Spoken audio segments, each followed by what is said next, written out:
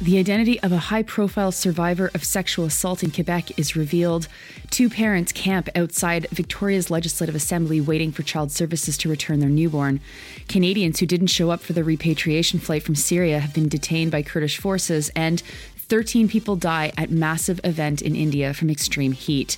Good morning. It's Wednesday, April 19th. I'm Nora, and here are your headlines.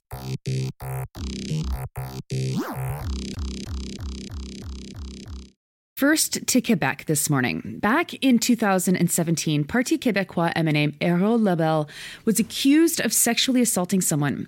He was elected at the time, and details about the survivor were limited, although her identity was leaked by a few journalists violating a publication ban. Lebel was found guilty in 2022. A judge has granted the survivor her request for the publication ban to be dropped, and yesterday, she finally was able to tell her story on her own terms. Most people in Quebec know who Catherine Fournier is. When she was just 24, she burst onto the political scene, elected in a by-election in the Montreal riding of Marie-Victorin. She looked up to Lebel, a fellow caucus member, and he helped her navigate the National Assembly. But one night, when Fournier was passing through Rimouski with another person with the Parti Québécois for business, it was decided that they would stay with Lebel, partly because the party was bleeding money, and it would save them some money to stay with him. That night, Lebel sexually assaulted Fournier. She then had to sit in the same caucus with him, a stress that eventually convinced her to leave the Parti Québécois and sit in the National Assembly as an independent. Because she was elected in a by-election, there was an election in 2018. Both Fournier and Lebel were re-elected, but she sat as an independent after she was re-elected. She left provincial politics in 2021. Lebel became an independent after the charges were made public, and he didn't rerun in the last election. Fournier, by the way, is now the mayor of Longueuil. In a Facebook post, she thanked the police and court officials and talked about how stressful it was for her identity to be made public so early in the proceedings. She concluded her post with this: "All journeys are valid. Each victim is the sole master of their choices and decisions regarding what they have experienced. You are courageous, all of you, all of us, and I am thinking of you." This is a really important story. It's a reminder that, of course, sexual assault happens everywhere, including among members of the same party. There was a big power imbalance between Lebel and Fournier.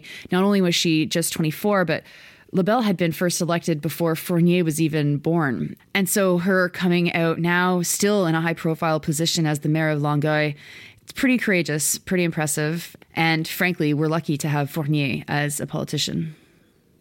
Next to Victoria, where Philip and Sonia Hathaway have been camping out at the BC legislature to demand that the state return their newborn baby to them.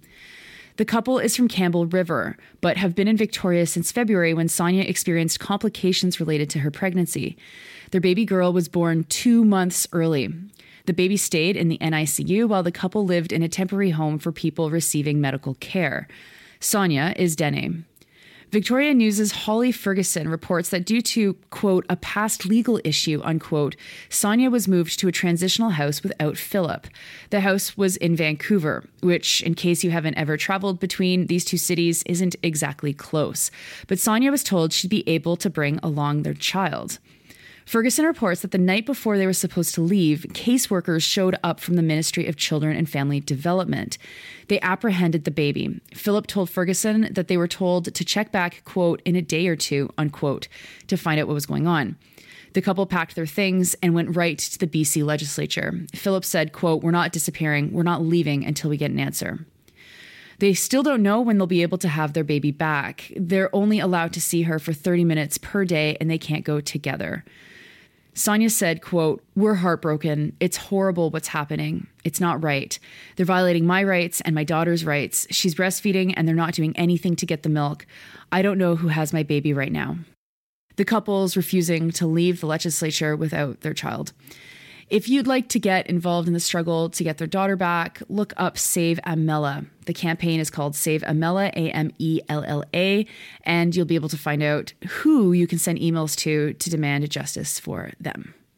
Now to Syria, where 2 women and 3 teenage girls have been missing for 10 days.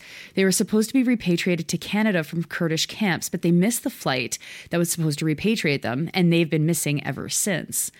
In a broken series of phone calls that one of the women made to a relative, she said that they've been detained at 2 different prisons. Their lawyer, Zachary Al-Khatib, characterized the call as, quote, a very short proof of life call, unquote. The camp is in northeastern Syria. Al-Khatib is furious that the Canadian government didn't ensure the women would be able to safely make their repatriation flight to Canada. CBC's Ashley Burke quotes Global Affairs Canada, saying that they hadn't even heard of the Red Prison at Al Hol, which is apparently where they have been detained. Al Hol is just over 300 kilometers from the location of the U.S. coordinated attacks that killed ISIS leadership near Jarablus the other day. And finally, to the Indian state of Maharashtra, where at least 13 people have died from heat stroke at an award ceremony. It occurred in the city of Navi Mumbai. Up to 60 people were hospitalized, though the numbers are thought to be underreported, as many people sought medical treatment in different districts. More than 1 million people were at the ceremony.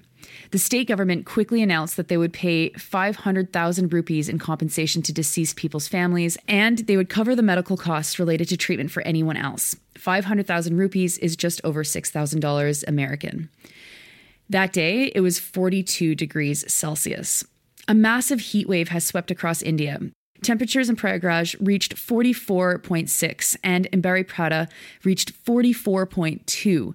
Heat waves usually happen between March and July in India, but they have been increasing in length and severity due to climate change.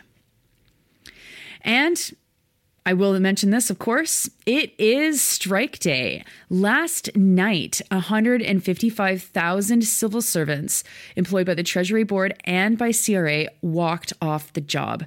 They had set the deadline Monday morning, saying that if there was not a contract reached by last night, they'd be out. And there was no contract reached.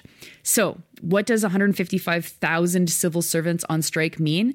Well, first of all, it's the biggest strike that has happened. People are saying ever, and that might be true considering the growth of the civil service, though PSAC has had 2 other very big strikes. The last one was in 2004, which had more than 100,000 people on strike, though it was fewer bargaining units. Before that, they had a massive general strike, and that was in 1991. So there are picket lines in every region of this country today. You can check out where your closest picket line is if you want to join them at workerscan'twait.ca. The workers are fighting for better wages and more flexibility in their jobs. Might be a bit surprising that these workers have been trying to get the right to work from home or to continue to work from home, and the Treasury Board, the employer of most of the employees, has refused. They want this enshrined in the collective agreement. But it is not just CRA workers and technical workers or secretaries, administrators, IT workers, whatever. There's a ton of other kinds of workers. The federal civil service includes teachers and librarians who work in federal correctional facilities or who work on reserve. They include workers on ships and workers who manage federal buildings. There are photographers and drafters and illustrators and translators and interpreters and a whole other bunch of kinds of workers. So it's fascinating. It's amazing that there's this massive work action, and of course, unfortunate that it's taking a strike action to get the Treasury Board to listen. But after 2 years of negotiations, this is where they are at. So all solidarity to those workers, and I hope if you have a moment that you can join a picket line. But if you can't do it today, I mean, they might be on strike for a little while, so do it tomorrow or do it Friday. Those are your headlines for today. It is Wednesday, April 19th. I'm Nora, and I'll talk to you tomorrow.